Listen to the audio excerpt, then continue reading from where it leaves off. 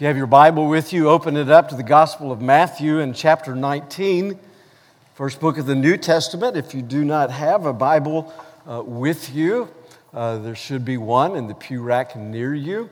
And if you're not familiar with the Scripture, maybe somebody around you could help you find the Gospel of Matthew. I'd like you to turn there. We're going to read this morning. We're going to begin reading in verse 13. Look at a couple of verses that we actually considered on Father's Day a couple of weeks ago. But then we're going to read on through, and we're going to read down through verse 26. Begin reading. Then children were brought to him that he might lay his hands on them and pray.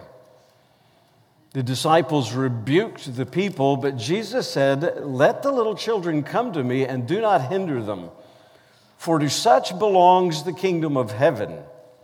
And he laid his hands on them and went away. And behold, a man came up to him, saying, "Teacher, what good deed must I do to have eternal life?" And Jesus said to him, "Why do you ask me about what is good? There's only one who is good. If you would enter life, keep the commandments." And he said to him, "Which ones?" And Jesus said, "You shall not murder, you shall not commit adultery, you shall not steal, you shall not bear false witness, honor your father and mother, and you shall love your neighbor as yourself." The young man said to him, "All these things I have kept. What do I still lack?" Jesus said to him, "If you would be perfect, go, sell what you possess and give to the poor, and you will have treasure in heaven. And come, follow me." When the young man heard this, he went away sorrowful, for he had great possessions. Jesus said to his disciples, "Truly I say to you, only with difficulty will a rich person enter the kingdom of heaven. Again, I tell you, it's easier for a camel to go through the eye of a needle than for a rich person to enter the kingdom of heaven." When the disciples heard this, they were greatly astonished, saying, "Who then can be saved?" But Jesus looked at them and said, "With man this is impossible, but with God all things are possible." Father, as we have read your word, would you honor the reading of it by speaking to our minds, speaking to our hearts, speaking to our lives? Both we who are your followers and those who have come and gathered in this place with the intent of hearing your gospel, whether they knew it or not. That is why you have brought them here, that they might hear your truth. And so speak to each one of us and do your work. In Christ's name, amen. As the Spirit of God moved Matthew to write this, and then also the events of Jesus' life, I think it's just really cool to look and to see that the first part of Matthew 19, and we did this 3 weeks ago, and then on Father's Day, we looked at Jesus' teaching on marriage and his teaching on divorce. We talked about the husband-wife relationship. This is what we did in Ecuador last weekend, or last week when we were there. Those among the Shuar community, one of the indigenous people groups that are there, as they are lately coming into Christ and still learning what things look like to be a Christian. And so we went to teach on the most important aspect of the family, husband-wife relationship, and so it was just a fitting thing for us to have considered that here together. And I would encourage you, if you've got questions about Christian marriage, see us, one of the elders, one of our deacons, and if you want to know more about what that looks like. And we have resources on our website and other things that you can turn to. But linked then with this teaching on marriage, instantly, little children were brought to him that he might lay his hands on them and pray. As we ministered among the Shuar last week, we began to realize that the children, particularly the young girls and young women, are suffering greatly. And they are suffering abuse at the hands sometimes of their family members. And you say, yeah, a lot of that goes on here too. Yeah, but there is an estimate. One of the women gave us an estimate that 80% to 90% of the young girls are molested. Just let that sink in. Little children that should not have to experience the shame and the abuse that takes place. Little children. And now we see this here. Little children being brought to Christ. And parents, that's what we are doing.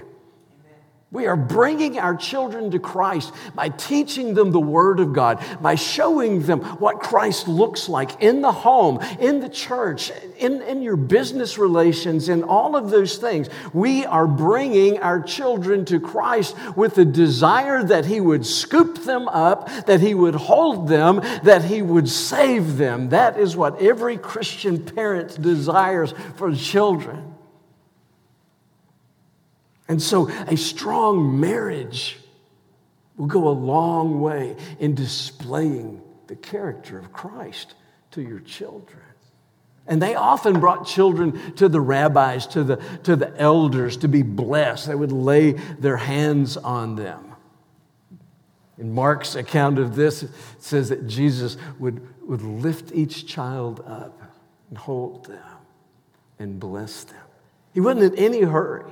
Wasn't in any hurry at all. It's interesting that the disciples actually rebuked the people who were bringing the children. They didn't look like Christ at all. I mean, maybe they were irritated that Jesus was being interrupted in His instructions to them. That was their own personal irritation. But Mark tells us in his gospel that when they did that, He rebuked them and that He was indignant. He was indignant with His disciples. How dare you drive away these who are bringing their parents to the source of life?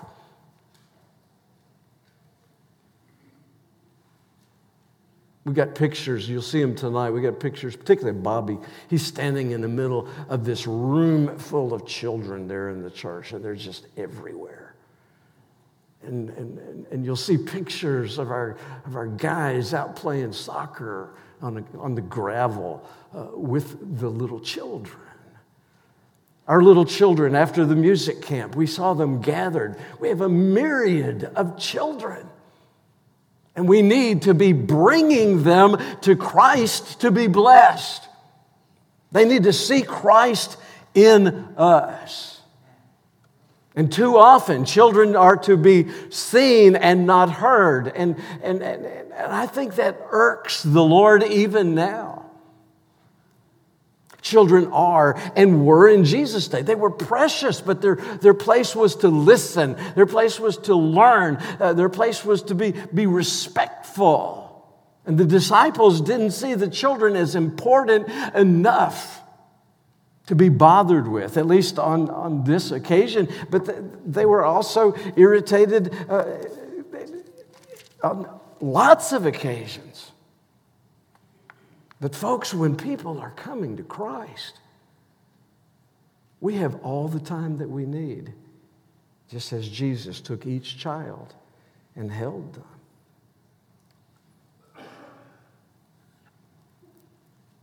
Jesus wouldn't allow the children to be hindered or prevented from coming to Him. He says, for such as these. It doesn't say the kingdom belongs to children, but to such people as children. I put it this way: kingdom of heaven belongs to those who are like children, not childlike. And you know, You've all had kids in the home, or maybe you've got brothers and sisters or whatever. They can be pretty selfish sometimes, right? Jesus isn't talking about those occasions. I mean, what's the first word that comes out of many a child's mouth, especially if they have brothers and sisters? Mine. It's mine. It's mine. I want it all. And so, but Jesus isn't saying those type of characteristics. You remember his teaching back in chapter 18 when the disciples, they were having this conversation among themselves about, well, who's going to be the greatest in the kingdom of heaven? And Jesus, hearing that conversation and seeing that and hearing their question to him, he says, bring me a little child. And they brought a child to him, and he put them right in the midst. And he said to them, truly, I say to you, unless you turn, repent of this attitude of thinking that you're something, of thinking that you are great, until you turn and become like children, you will never enter the kingdom of heaven. Whoever humbles himself like this child is the greatest in the kingdom of heaven. So Jesus is putting children forth as models, patterns for humility, because your children have total, absolute dependence upon you. They can't provide for themselves. They can't feed themselves. They can't change their own diapers. The little ones can't even move themselves from place to place. Every single need that they have has to be met by someone older than they are. And Jesus said, that's what's required of my followers. We are his little ones. We have a childlike faith in Christ. We are totally dependent upon him for everything. We were living death, and he brought us life. And he nourishes us through his word, by his spirit. He cares for us. He has brought us, we who could not approach the throne of God, he has brought us to God. He has done everything and continues to do for you, Christian, everything that you need. Don't think you're something when you're nothing. Think of Christ as your everything. You are my all in all, we say. Is that true? Is it true of you? It was his grace. It was his mercy that reached down to our need, as the Father reaches down, as Jesus reached down to scoop up the child. So our Father embraces us and provides for all of our needs. And the disciples were his little ones, and yet they're still not showing any humility at all, not any grace at all, no gentleness at all, no mercy at all. You have been granted all of these things. Should these not be the characteristics that you display everywhere? Christians, we walk around as if we're owed something. We treat each other with disrespect. We talk about each other. We don't have time for each other. And Jesus says, don't prevent the little children. Don't throw up a stumbling block. So we see the kind of people that Jesus receives are the humble. And then God presents to us, as Matthew writes down what happened next, a new character is introduced. So Jesus is teaching on marriage and the family and divorce and how God hates it and has never been his intent for it, and on forgiveness and how the children are examples of this humility. And then in contrast to this type of person that Jesus receives, Matthew introduces to us a man. He's identified by all three of the synoptic gospel writers, that's Matthew, Mark, and Luke, he's presented by all three of them as rich. Matthew tells us here in verse 20 that he was young. And Luke, in chapter 18 of his gospel, in verse 18, tells us that he was a ruler, probably some sort of a synagogue official, that type of person. So that's why we call him what? Anybody? The rich young ruler. That's right. Y'all are used to talking back, are you? Rich young ruler. And that's what we call him, and I think it's very fitting for us to call him that. And he comes with a question, and it is the great question of humanity. It is the great need of humanity. It is somewhere deep in every soul, this question, what must I do to have eternal life? But that's not what he said. He said, what good deed, what good thing must I do in order to convince God that I'm good enough to come to heaven? That's really the question that is there. Have I overlooked something, Jesus? Because I've been looking at the Jewish law and I've been doing the deeds of the Jewish law. Am I qualified now for eternal life? Because Jesus, there seems to be something missing.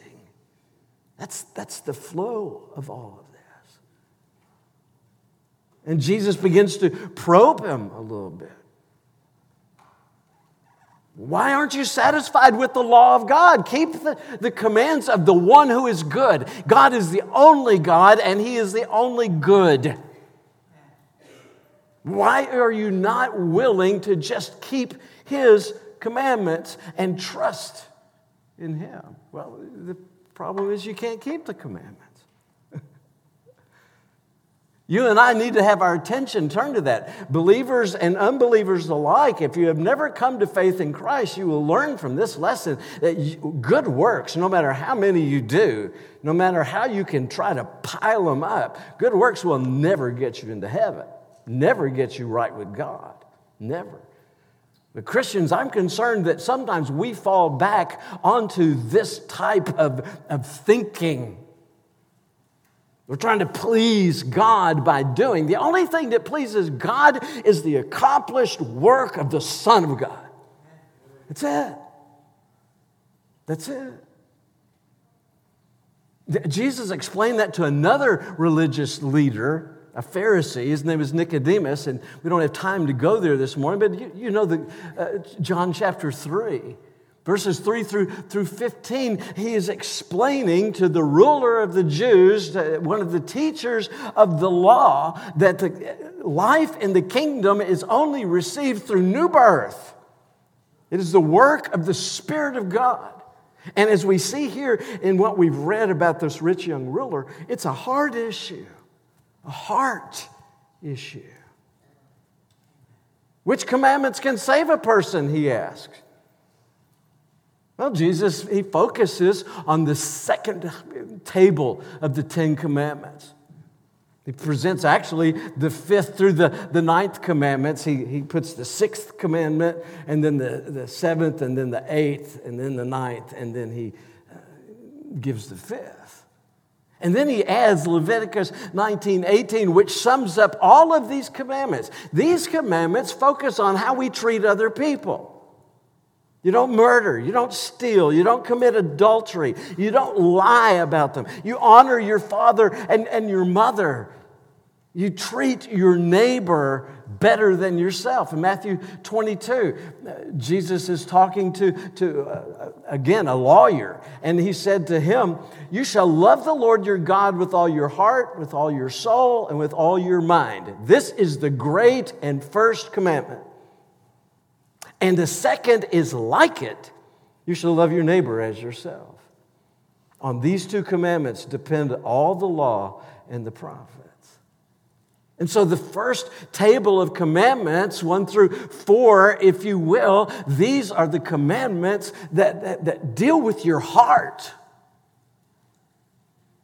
And then when your heart is right toward God, your heart will be right toward other people. All kinds of people. Whether they look like you or smell like you or sound like you or have your background or not, all people are your neighbors. And so if you love God supremely from your heart, that's the issue here. And did this man love God supremely from his heart? And the answer to the question is no. So Jesus went straight for his heart. Young man said, I've kept all those commandments. Haven't killed anybody, haven't stolen from anybody, haven't lied to anybody, treated my parents with respect, haven't been unfaithful to my spouse, all of these things. I've done all of these things. What more do I lack? You see, you can keep the law, but you can't keep it perfectly. What he lacked in his life was the one true and living God. He lacked Jesus. Because we see very clearly, Jesus goes straight for his heart, goes straight to who this man's God is. The man's God is his stuff. The man's God is his money. And Jesus doesn't even have to convict the man. The man is struggling here. He knows that he is lacking something. What? Something's missing. And some of you are here this day, and you've been going to church your whole life, and you go to Bible studies, and you read your Bible every day, and maybe you even have family worship, and you spend time, but there's still something missing. Because you see, you can do all that stuff, that which we have been taught to do in the church. You can do all of that stuff and die and go to hell. Because those things will not save you. Those things reflect the fact that God is supreme in your life. God is supreme in your heart. There's an instinctive human awareness that legalism, checking the boxes, does not produce life. That those things will call us to fall short of a relationship with God. So the man said, I've kept all the commandments. Jesus didn't challenge him on that. I'm sure he could have. I mean, nobody has kept the law perfectly, and that was the point. But the young man knew that he had this sense of inadequacy, and something very different was needed in his life. He just lacked something. And so Jesus says, here's what you need to do. Now, this is a very specific incident. This is geared toward this man. He gave 2 commandments, and they would end up with 2 results. First of all, he must sell all of his possessions. And then give the proceeds that he receives to that, give that to the poor. That's the first thing that he must do. Those things go together. I mean, he could have sold his possessions and kept the money and then just bought more. Man, he's completely poor if he follows what Jesus says. He's given it all away. That's the first thing. And then the second thing is, you've got to follow me in discipleship. Jesus is inviting him to become part of the little troop of disciples. If you be perfect, go sell what you possess, give it to the poor, you'll have treasure in heaven, and come follow me. Go on the road with me. And when we come to Christ, we are walking with Him. We are following Him. We follow the paths that He has shown us in the Word. God's Word is a lamp unto our feet and a light unto our path. He leads us through the Spirit of God and shows us the ways that we must go. Because you see, the man loved his stuff more than he loved God.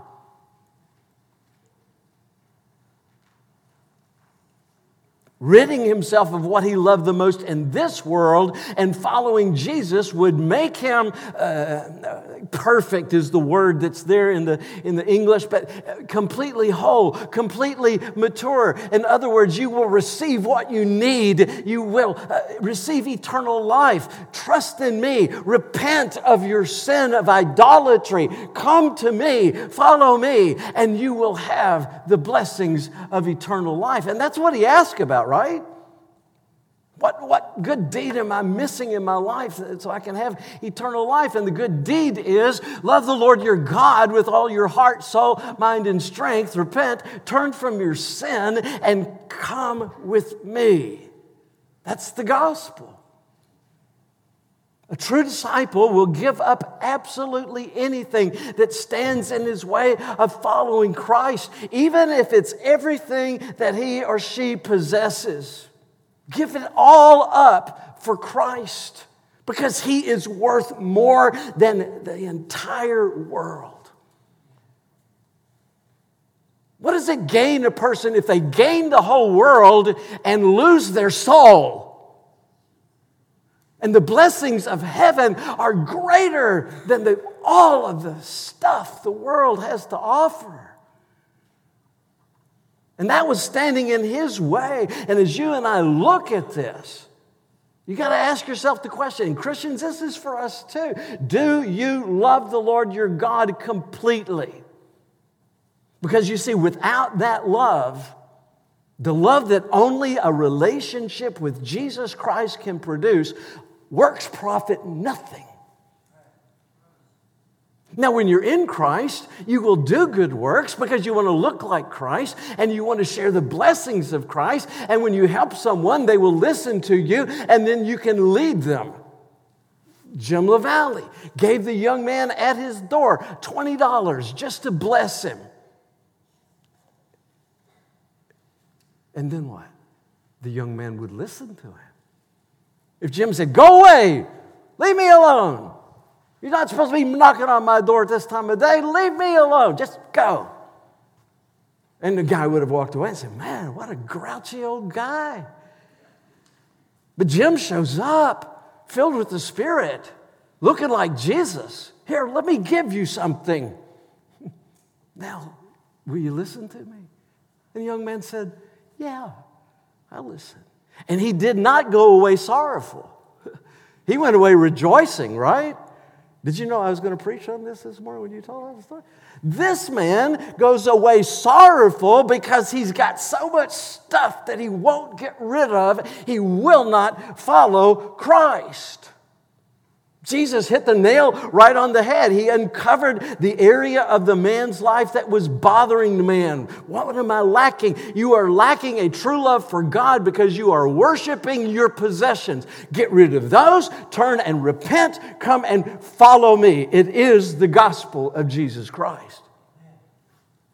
And Jesus starts with the law because when you see that you cannot keep the law, you see your failure, then you realize, wait a minute, if I'm going to be right with God, I need Christ. Because he is the one who flawlessly kept God's law in our place.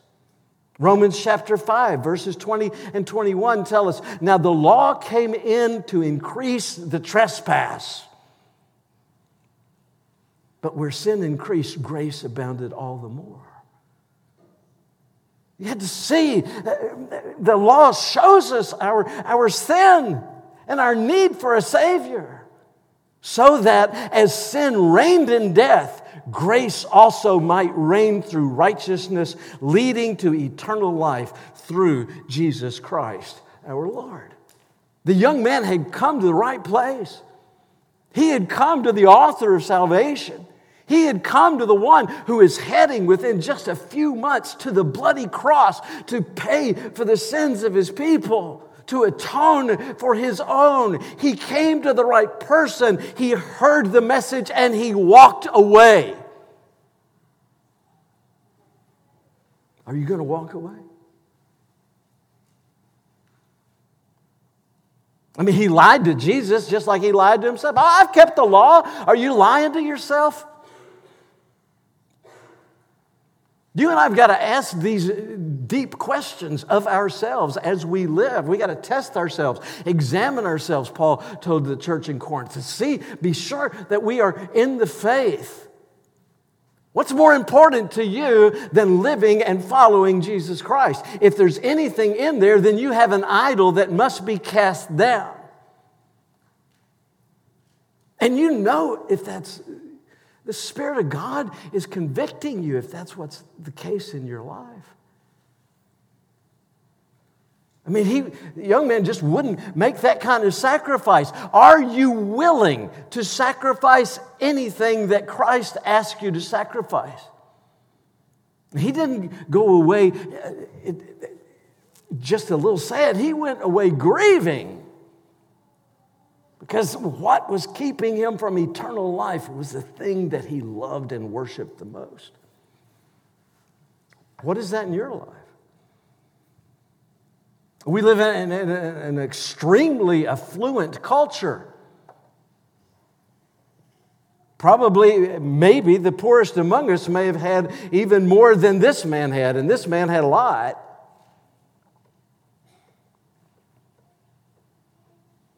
Very difficult for a rich person, Jesus said in verse 24, to enter God's kingdom. And that really shouldn't surprise us.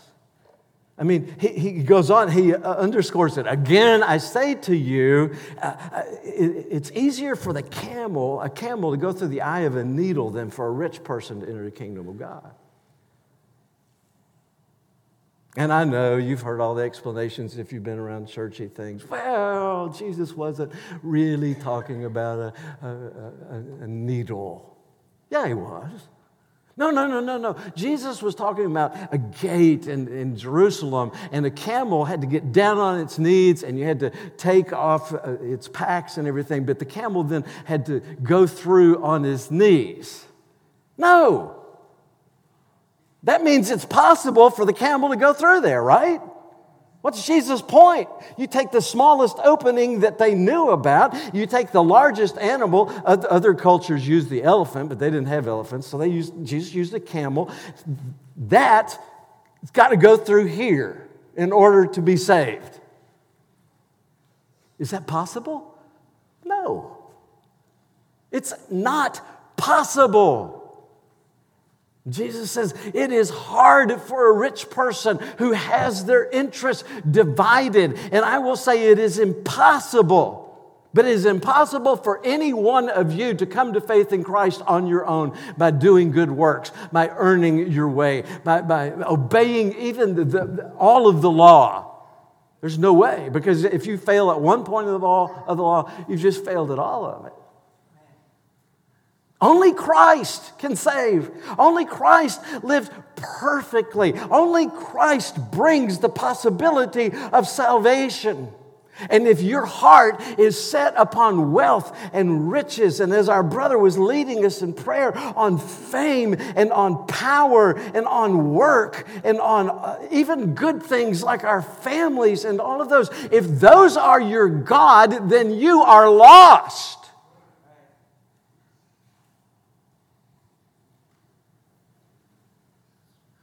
And God has not asked all of us to walk away from all of our money. But if you have money, He has asked you to use it for His kingdom's work. And quite frankly, as one writer put it, if you just took solace in the fact that I said not everybody has to give away all of their stuff, if you said, boy, I sure am glad about that, then you might have a problem. You might love your stuff too much. Are you willing, as many of our brothers and sisters are you willing to be dragged out of your home and away from everything that you know and love for the sake of Christ and bear His name bravely to the grave? Are you willing to walk away from whatever it is that stands between you and God? That's the question. Jesus wasn't condemning wealth, but He's condemning anything that controls your heart.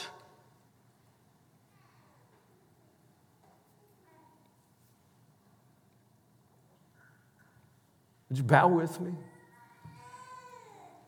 We'll return to this next week. But here we stand, Christians and non-Christians alike, challenged by the Word of God. If you are here and you have never come to faith in Christ, you have never repented of your sin, what is preventing you? What is standing in your way? What do you love more than you love God? What do you love more? Is there something that is keeping you from Christ? Give it away. Get rid of it. Follow Jesus. Maybe it's a hobby. Maybe it's a sport. Whatever it is, are you willing to walk away and walk to Christ?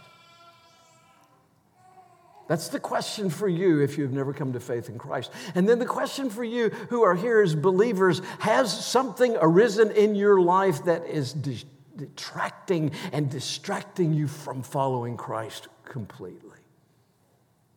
Has the Lord been trying to do a work in your life and lead you in a direction, and you have resisted and resisted and resisted?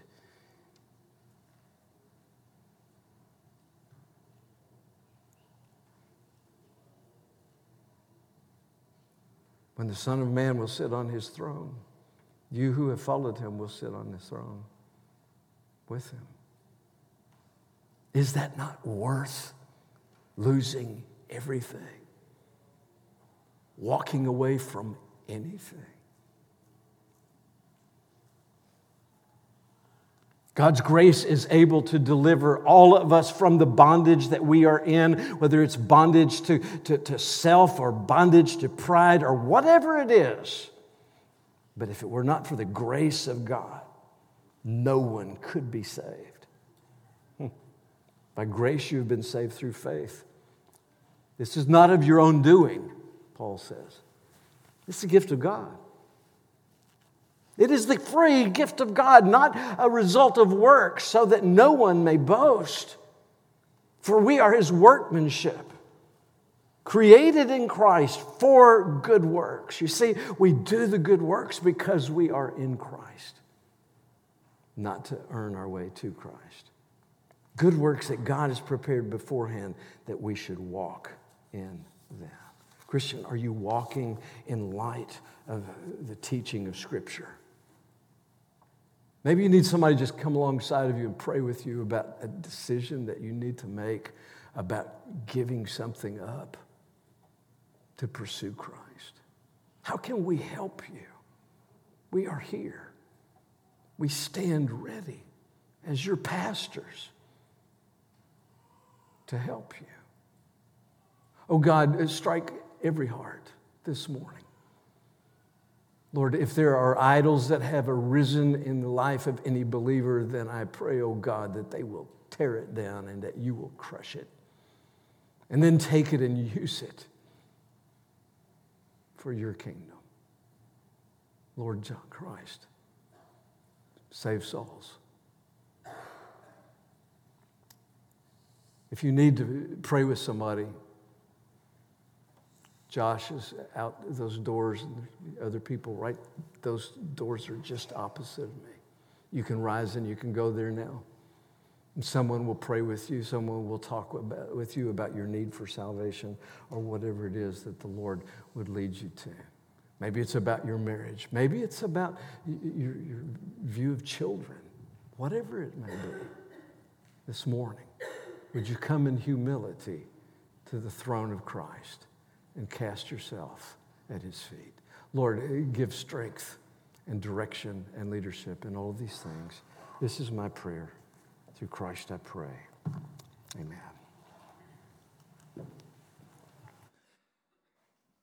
Let's respond